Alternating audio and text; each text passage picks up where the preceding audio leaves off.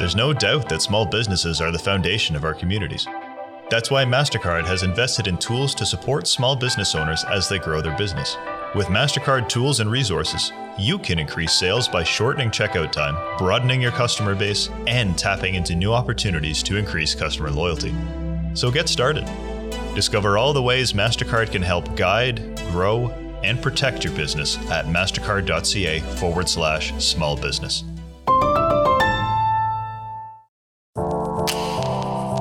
Zensurance is Canada's leading commercial insurance broker, providing small businesses, startups, and entrepreneurs with the coverage they need. We shop over 50 insurance providers, meaning we help small businesses across hundreds of industries save on their annual premiums. Simply visit zensurance.com/startup, and in just a few minutes, you could save up to 35% on the customized policy you need. That's zensurance.com/startup.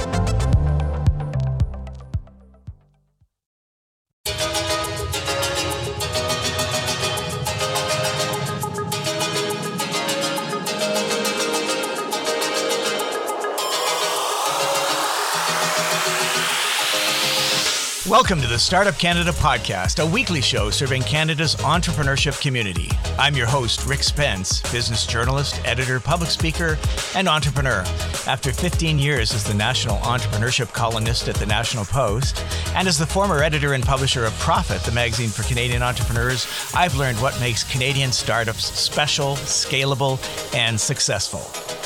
On this show, we connect you with Canada's most innovative and entrepreneurial leaders and changemakers. You'll meet the people driving the entrepreneurial movement, and we'll share their first-person adventures and their tips, hacks, and best advice for running startup and growth companies.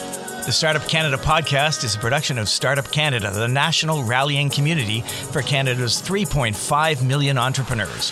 Don't forget to subscribe to the show on iTunes, SoundCloud, Spotify, Stitcher, and anywhere else you listen to your podcasts.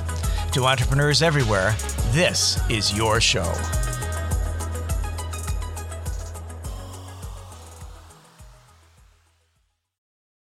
Entrepreneurs from coast to coast to coast, welcome to the Startup Canada podcast. On the show today, we're thrilled to have Tara Haddad of Vancouver-based Modern Plant-Based Foods, formerly known as Modern Meat.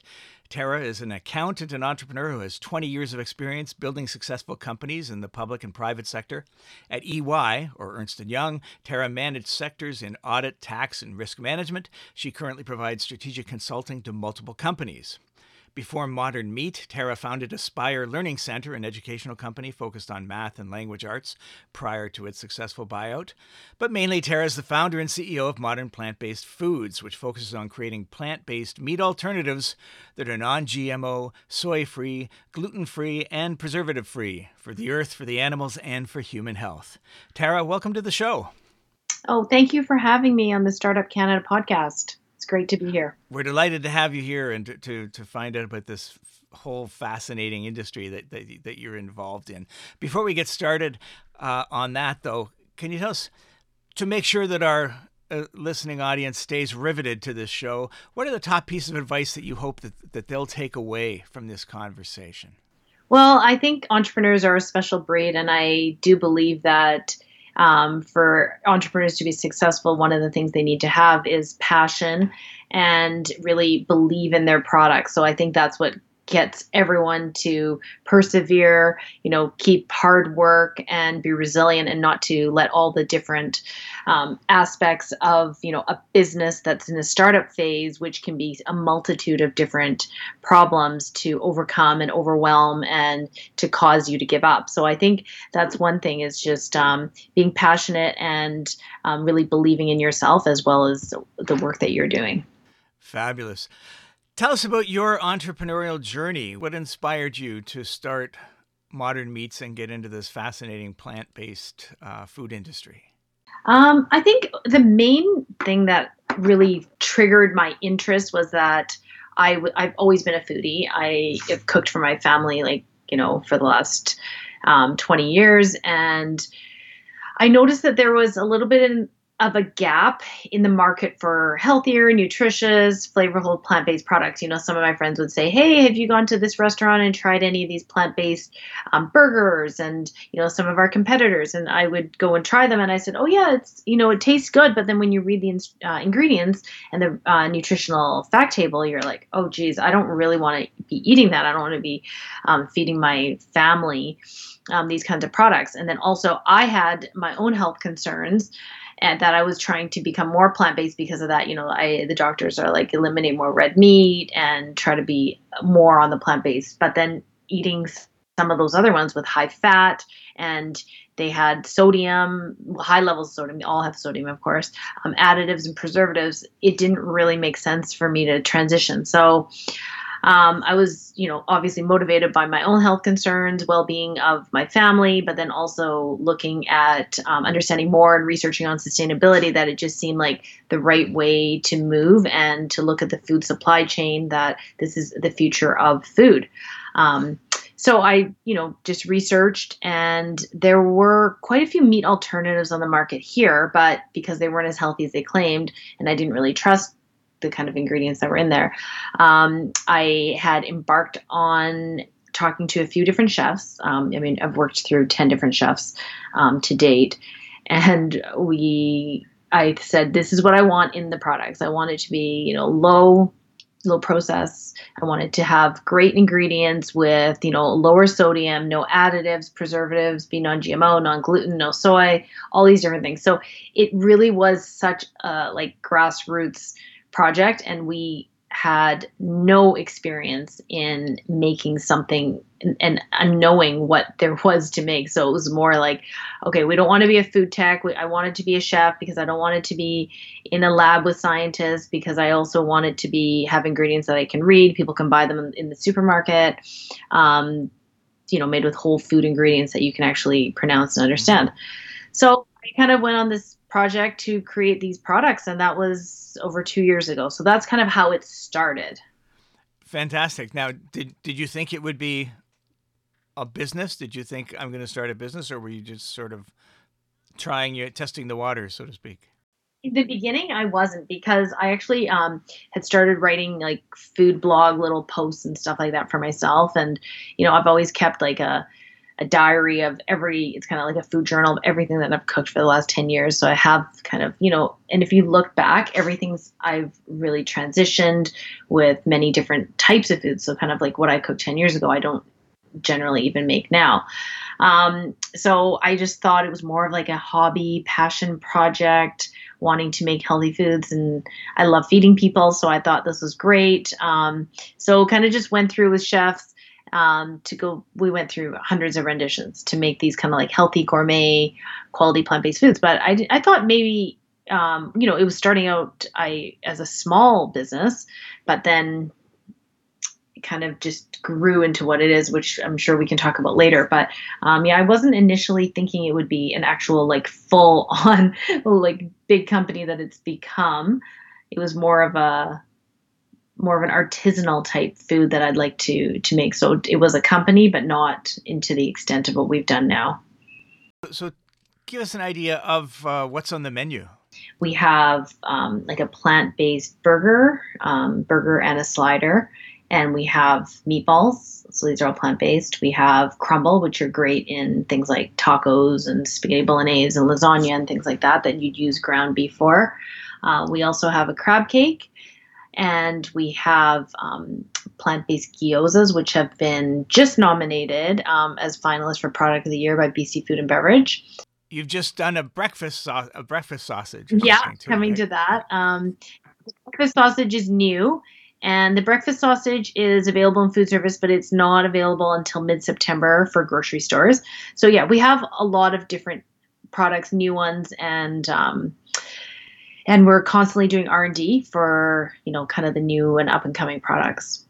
And I saw that your products are available on retail stores in the Toronto area. Is it right across the country? Right now, we are focused on British Columbia. We're in Alberta, and we are in Ontario. But those are the only 3 provinces that we're currently in. We're in talks with a couple of national distributors. So hopefully that will get us across Canada.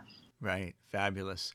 So tell us about what you're seeing in this space. I mean, I hear about obviously plant-based meat alternatives all the time, and there are already some well-known brand names in the space. How fast is this market growing, and what is the niche that you occupy in there?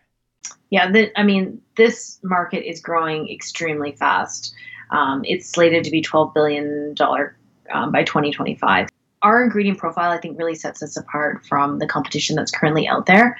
We use simple, natural ingredients. All our recipes are crafted from like real whole foods. We don't use soy, we don't use gluten, nuts, or GMOs.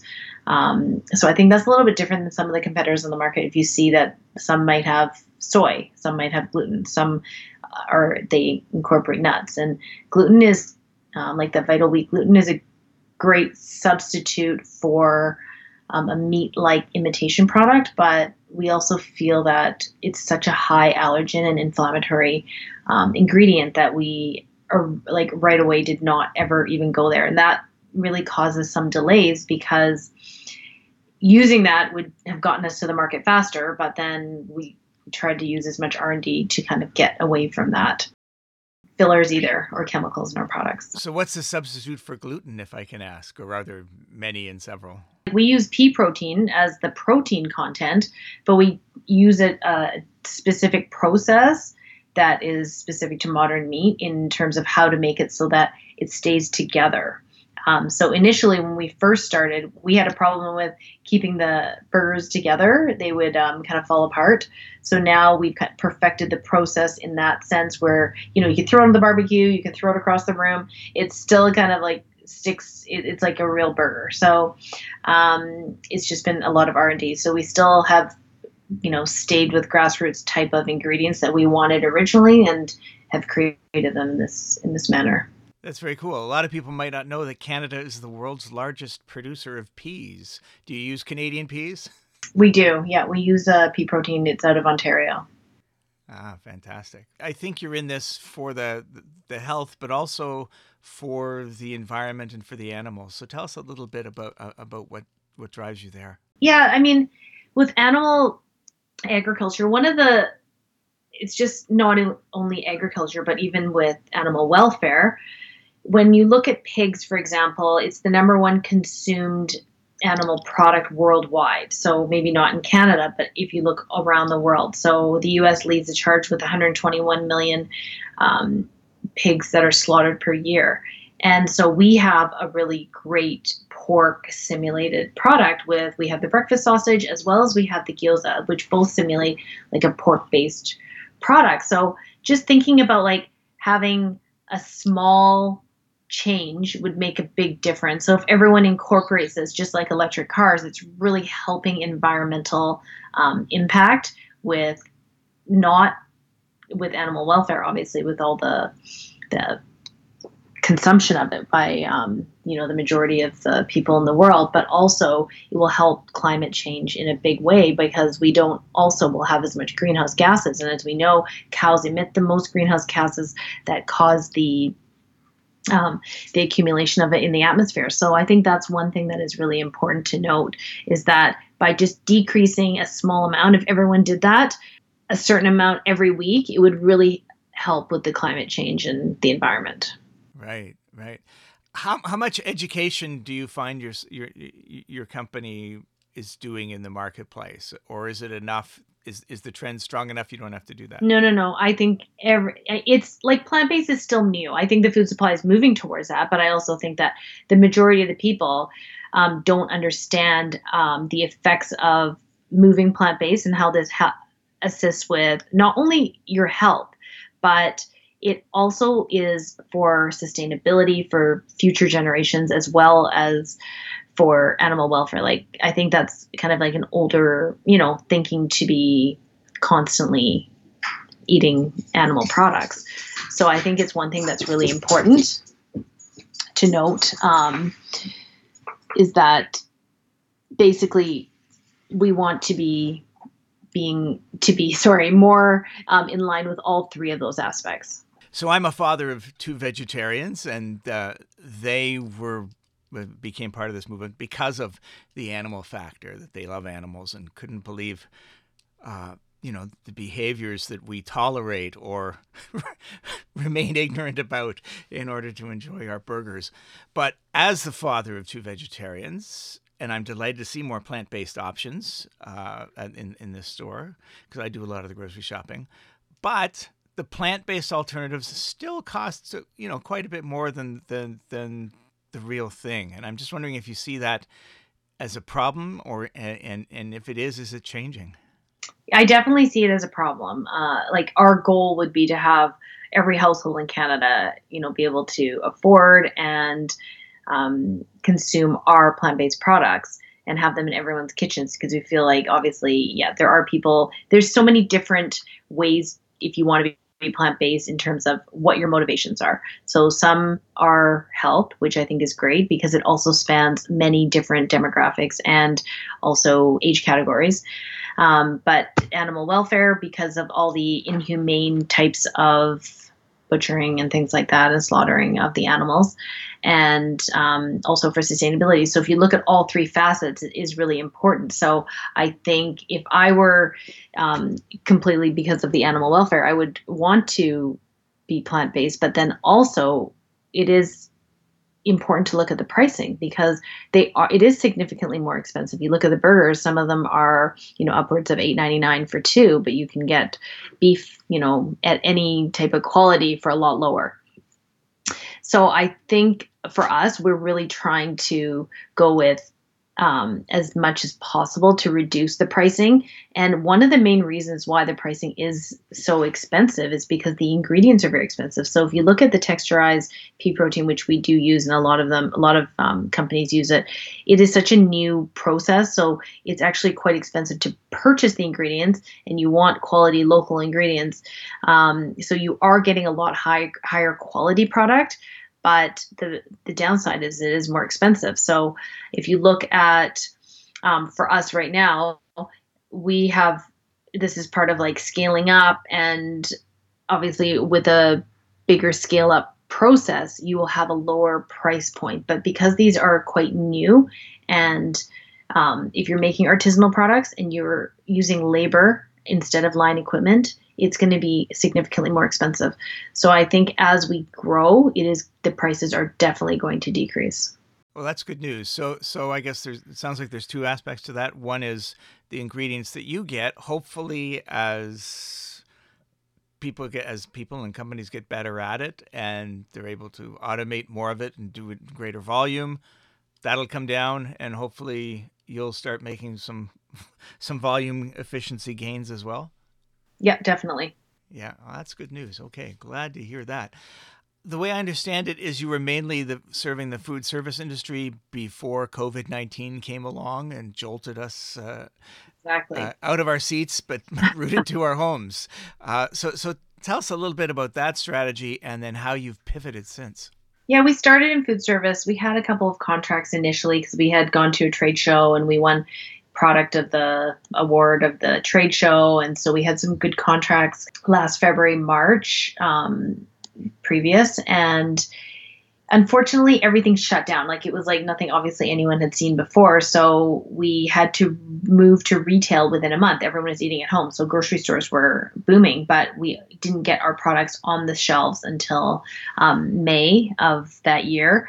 We rushed the packaging, which has been a little bit of an issue. So the processed packaging was the first iteration of it was not executed to the correct mandate process that we hoped it to be. So it slowed up the revisions we were doing, because then we realized instead of just doing it for BC standards, we now had to ramp it up for national standards. But we had to learn the whole system. So we had to reprocess, repackage, and reformulate our actual products. So this has actually been a 6-month delay. So we did change everything. But because we were in such a rush and we thought we're just going to be selling in BC, we didn't actually go into the national standards. So that's been a really big drawback for us. Although because with the repackaging and the reformulation, we were able to still get it back into food service. So We have it now in restaurants. Actually, we have some in Manitoba in restaurants too, but it's just not in retail in Manitoba. But we do have it in quite a few restaurants now. But we now are in the opposite position because we're waiting for the repackaging to get it a national rollout for retail stores. Right.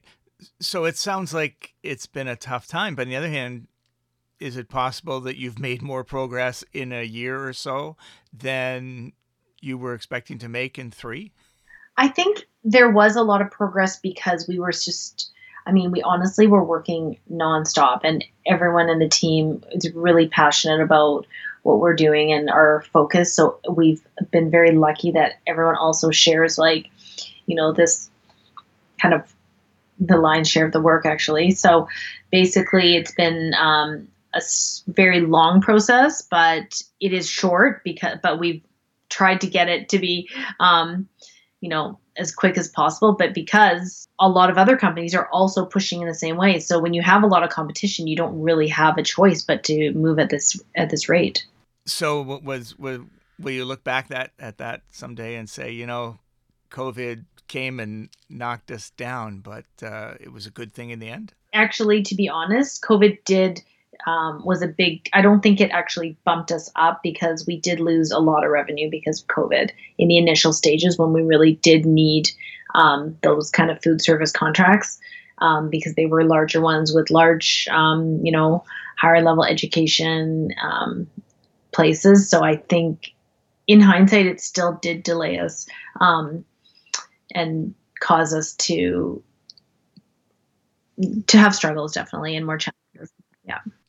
So you were just starting to get into the restaurants when the restaurants closed? Is that basically how it worked? Yeah. Restaurants and universities. Ah, okay.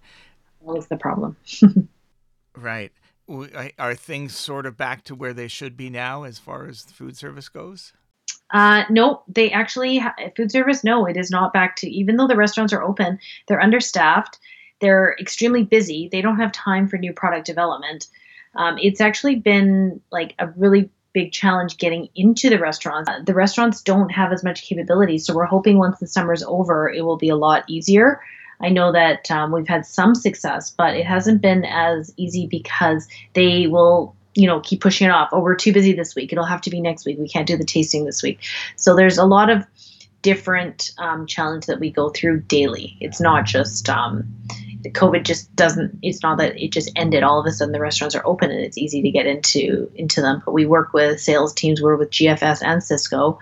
We work with them, their sales teams, our sales teams, and it's just they're completely understaffed. I know a lot of restaurants, they are closing 2 or 3 days a week. They don't do lunch service because they don't have anyone to service. Okay, so that was quite a setback. Yeah, definitely it's a setback. And I don't think anyone would say that in the food industry that there aren't setbacks for sure, especially if you're a new company is what I'm trying to say. But we have moved forward. We keep moving forward. So right. We're really trying to get through the process. How does one get into restaurants? I mean, are you talking about chains where someone makes a centralized decision for, 1,000 different stores? Or are you talking about one by one to sort of local restaurants? We're in more one by one right now, local type restaurants, some that have 2 or 3, but the chains generally, because there's a lot of corporate red tape to get into them, it goes through many more levels. And so we have been making some inroads with meeting with different restaurant chains as well as presenting to them. Some of them, they take more time as well to decide on if this is something that the restaurant wants to move towards. Do they want a plant-based section? So they seem to be doing a lot more due diligence to that. So we are in talks with a couple of restaurant chains right now that are across Canada. So hopefully that will come to fruition. And in the meantime, can you tell us the name of some of the retailers where we could find your products? Yes. So, in BC, I know we are at Stong's and Fresh Street Markets, the IGAs. We're in a lot of smaller ones as well. On the island, we're in Quality Foods. We are community co-op in Calgary, all through there. I think there's 25 locations. So there's quite a few in Vancouver, Lower Mainland. It changes frequently, and we're adding them all the time. So definitely on where to buy on our website has all the updated spots of where you can purchase it. And in Toronto, because I don't know Toronto very well, I think you'd have to defer to the website to check out where we are sold in Toronto. Right. Okay. And the notes I have say you're in 37 different retailers now. I mean, I think most people would say that having done that in less than a year and a half is pretty good, because the fight for shelf space is so tough. Any tips on how to get into grocery stores? I mean, to be honest, we've gotten into grocery stores because of our sales team have already prior connections with people in different grocery stores. So I think that's where it helps when you have experienced salespeople to help with the connections. But other than that, it's pretty much cold calling and trying to find category managers and, showcasing your products to them and seeing if it's something that is unique to their store.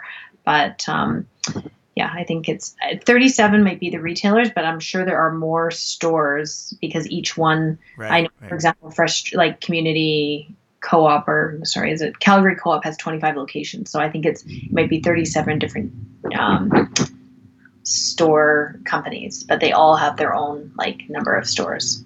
I used to live in Calgary. I loved the Calgary Co-op stores. They were so big and efficient, but also they felt a little friendlier than the Safeways out there. So I'm glad you're in there. Oh, and we're in Loblaws as well in Vancouver. So I know there's quite a few additional ones. I know that was one of our first ones. So we're moving along for sure into trying to get them into more locations. Okay, well, I wish you luck with that. One of the other interesting things about your company, Modern Plant-Based Foods, is that you're a public company. I could go out and buy shares in you tomorrow on the Canadian Securities Exchange. I think that's still pretty unusual for companies that are just starting out. So can you tell us a little bit about your journey there and why you decided to go public? Well, we decided to go public because we were, we kind of went through the financing process. Obviously, as a new startup, you need a significant amount of funds just to operate, to start with, your operations, and your cash flows are going to be limited because you're not getting revenue, and because it's almost like it's like a tech startup company. We are reinventing the food, and it is technology.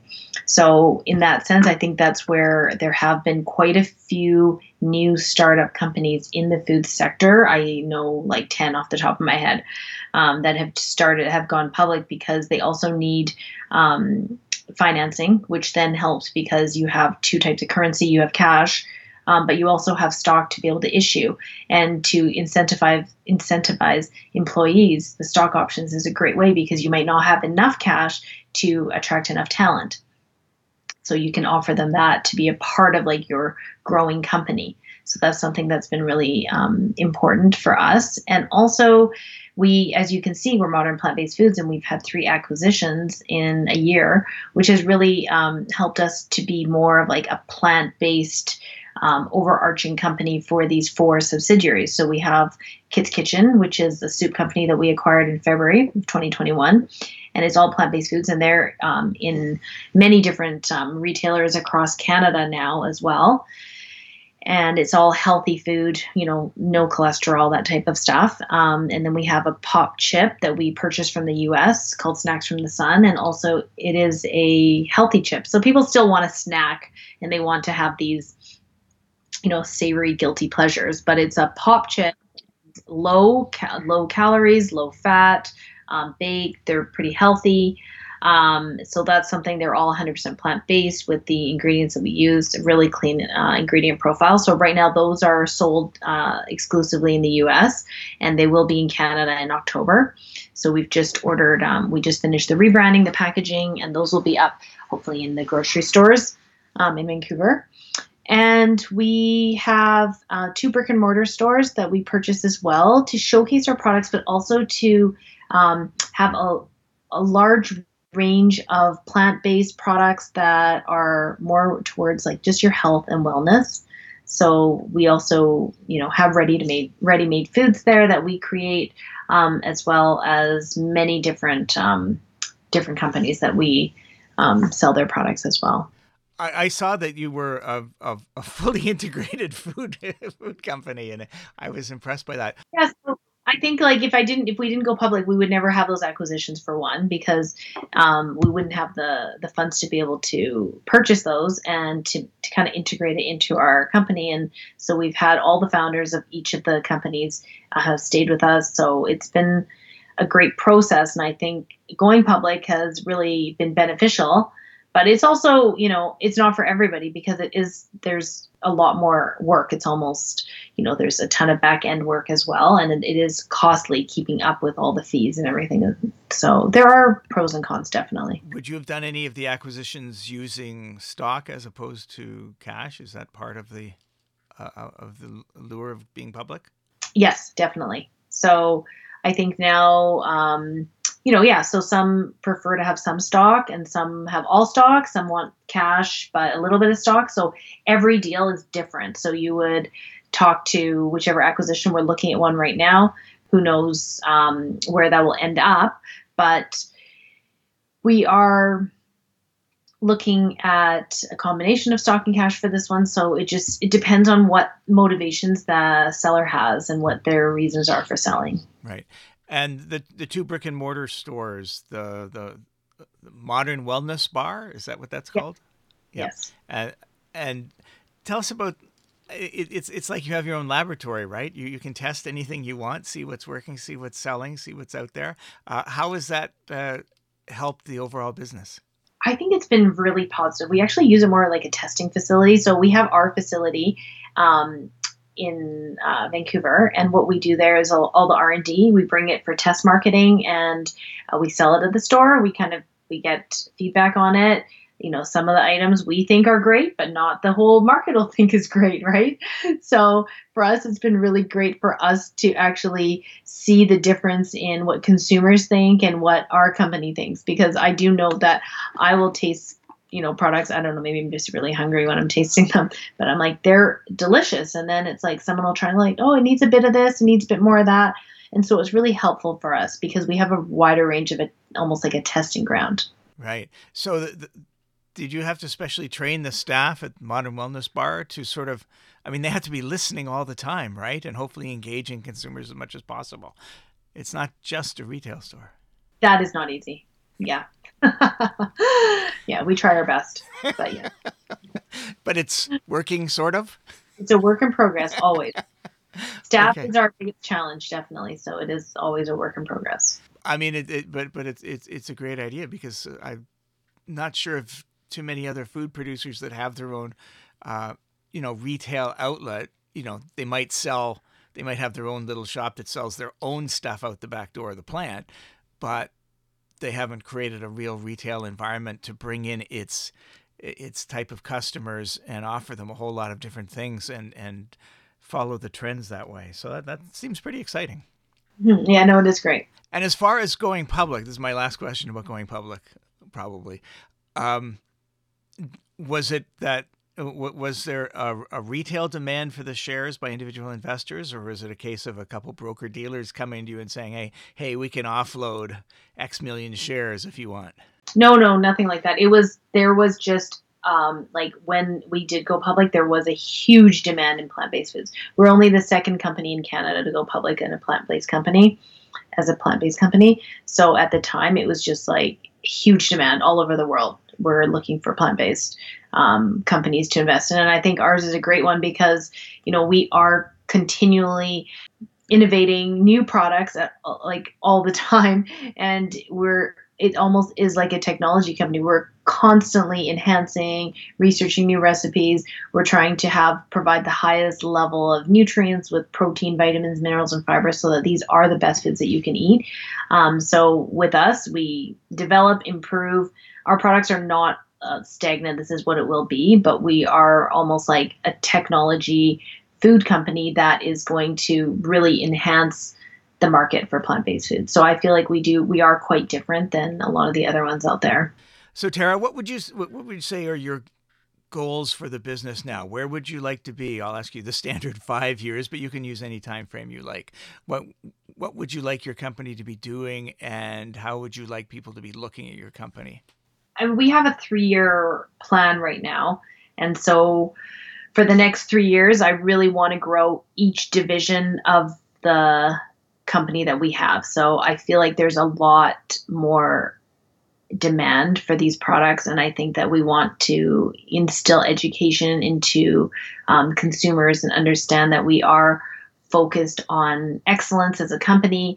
And in this category of plant-based products, we don't want to have any compromises. We want to be able to have the quality, the taste, nutrition, texture, and we want people to know that we are committed to this. And, with our innovation and the ability to have a large range and a cross-section of portfolio of products, I feel like this is really important for consumers to know that we're not just, only meat analogs, but we are looking at all of health and wellness and everything that comes along with plant-based as well. So we want to grow. For the next 3 years, we have a good base. We do have a few more products that are in the queue that are definitely going to be a part of this mix. And we do have a cheese line that we are very close to market on, which is a non-dairy cheese.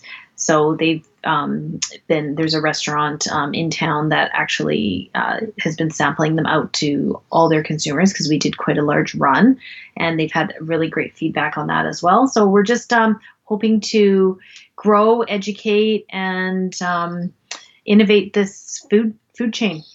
And innovation is really interesting because as you were talking, it helped me articulate a question that I've had for a while, but I never really put the words together to ask it of anybody or even of myself.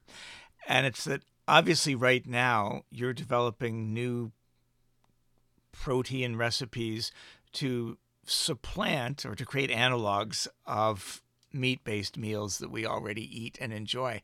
But surely as we develop this technology and further refine our use of new ingredients and better ingredients, there's an opportunity to do new stuff, to say, hey, this is really delicious. It's not chicken, it's not beef, but it is something new that people are going to love. Is that going to happen?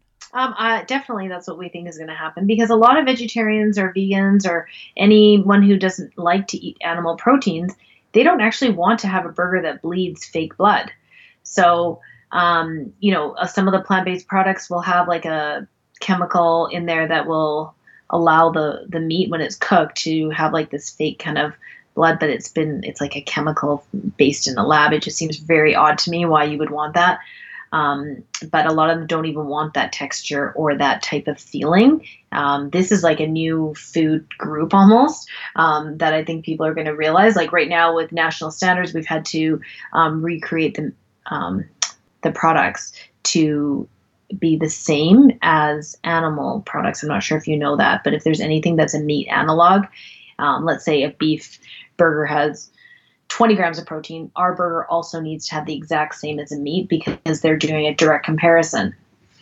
So we do have that the same, but it's not exactly the exact same texture because we have had a lot of comments from consumers that they want to have a new product, not just something that is completely the same as beef.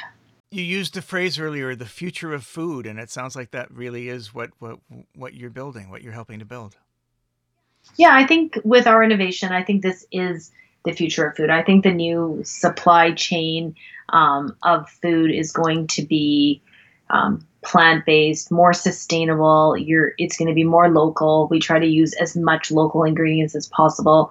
When we ship our products, right now we're on the west coast of the U.S. only because we are producing in the U.S. only in the west coast. So we are looking for another manufacturer on the east coast because shipping 3,000 miles doesn't really make a lot of sense to me. So we are looking in different areas to be able to produce the products in those areas so that it also helps with transport, logistics, and the environment. Right. And I just wanted to ask you about one of your sidelines. You're currently a mentor with the Forum for Women Entrepreneurs. And I'm just wondering if you can tell me about a key issue that that the people you're mentoring are dealing with these days, and maybe how you're helping them work through. So what's the key issue that's keeping your entrepreneurs up at night?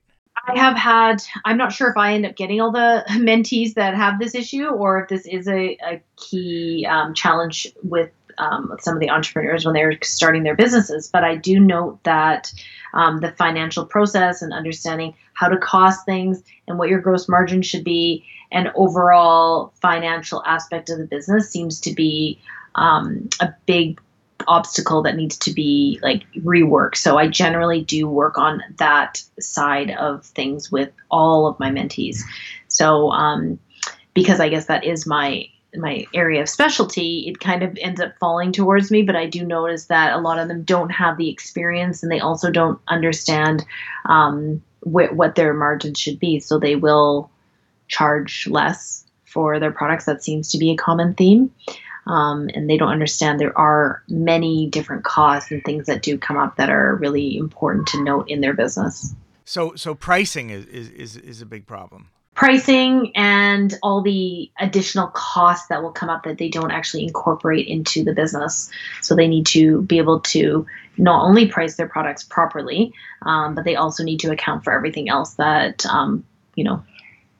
is a part of the business that they might not understand, or they may have overlooked, or they didn't realize that it was something that was important to add into their business. So, with starting out entrepreneurs, they're just looking at kind of the basic costs, but they don't really dive deep into what the overall structure should be. Right. So what are the few of the other sort of built-in costs that entrepreneurs tend not to be aware of that they should be accounting for when they set pricing? Well, when they set pricing, I think one of the things is they basically will put that there's obviously line items of many different expenses. I don't know if you want me to go through those, but they usually just state their cost and their price or the revenue amount that they're going to get for each, if it's a service or a product. And a common one would be logistical charges and things like driving and how do you incorporate when it gets shipped. So those are varied as well until you have a set contract. So a lot of those charges, they can fluctuate so quickly. And one of the ones that I was just working with that actually took all the profit out just because of the fluctuation in those costs. Right. So it's good to have an accountant as a mentor. Yeah, I think if you don't have that background, it's definitely great to have some accounting overview of what your structure is looking like. So where's the line? How far will you go in advising people as a mentor before you say, you know what, accountants get X $100 an hour for this? No, I do about, each mentee will have about 2 hours a month. So we usually go through their business, and I have them for 12 months through there. So it's decent amount of time, and I'm also available to answer questions at any time. So if somebody does want to, throw a quick question over by email, I'm very open to doing that as well. Right. Okay. And have you learned any tricks for helping to make sure that the entrepreneurs you mentor, that they actually sort of learn and grow from the process? Obviously, you can't expect them to do everything that you might suggest, but have you figured out a way to try and just make sure that they're learning from each encounter? Yeah, definitely. We go through their set of challenges or their questions of concern that they may have, and then I also give them a little bit of homework generally, so they can report back. So that I do think it is definitely a learning process because they have to actually dive a little deeper and figure a few things out. I love it. So you might think you want an accountant as a mentor, but they may give you homework. So yes, there always has to be homework. I think that's great. Tara Haddad, thank you so much for chatting with us about modern plant-based foods and your journey and the incredible things that you're cooking up. I made that part up myself. Yes. It's an exciting story. I believe it is the future of food, and I wish you good luck in everything you're doing. Before we depart, can we ask you for one more, we'll talk to Tara, the mentor here, one more actionable piece of advice that entrepreneurs can take away from this conversation and put into effect in their business right now? What tip would you give them for that? Well, I think the big thing for me would be just really not to give up, because I know there's been many times I've wanted to give up because of delays, or there's something that's happened where it just feels like it's almost too much. But the best thing I would say is just step back, give yourself 48 hours and then really see, is it something that is a big problem that you can't overcome, or if it's something, because I feel like problems that come about in a business, you just give it a little bit of time and it kind of allows yourself to regroup. So that's kind of what I've learned, persevere, don't give up. And even when you feel like it, just give yourself a bit of time, and then you usually see a lot more clarity. So that's kind of what I would say. So just take some time, breathe, relax, and things may clarify. Sometimes you need less time, depends on how big the problem is. But I have constant problems. I would say like the majority of my day feels like I'm problem solving and putting out fires. It is just a constant process. And I think that's one thing people don't realize, and they think, oh, well, there's so many obstacles. How is this possible? But it really is. It is that. So you got to just push through it. And as hard as it is, I know like that's a very general example of, how to talk about it, but they're like from employees to production to every part of the company, there's always a setback of some sort. So you just have to figure out how to problem solve through it. Right. Okay. And one final question, is it possible that I could buy any of your products online? Yes, definitely. I forgot to mention that. We sell all of our products through the Modern Wellness Bar. So the e-commerce is set up for that. So you can find all our products plus a lot more, great health and wellness products on there as well. So modernwellnessbar.com. Fantastic. Tara, thank you so much. Thank you for your story of innovation and resilience and perseverance through very tough times. And we're going to follow your story very carefully. Thank you very much. It was great to be here. Thanks, Tara. We'll talk again. Thank you for joining us this week in the Startup Canada podcast, a weekly show dedicated to unlocking the potential of every entrepreneur. Stay tuned another minute to hear the latest startup community news and the upcoming events lineup, including our hashtag Startup Chats on Twitter every Wednesday and Friday at 12 noon Eastern Time. I sometimes show up there too. Until next week, I'm your Startup Canada podcast host, Rick Spence.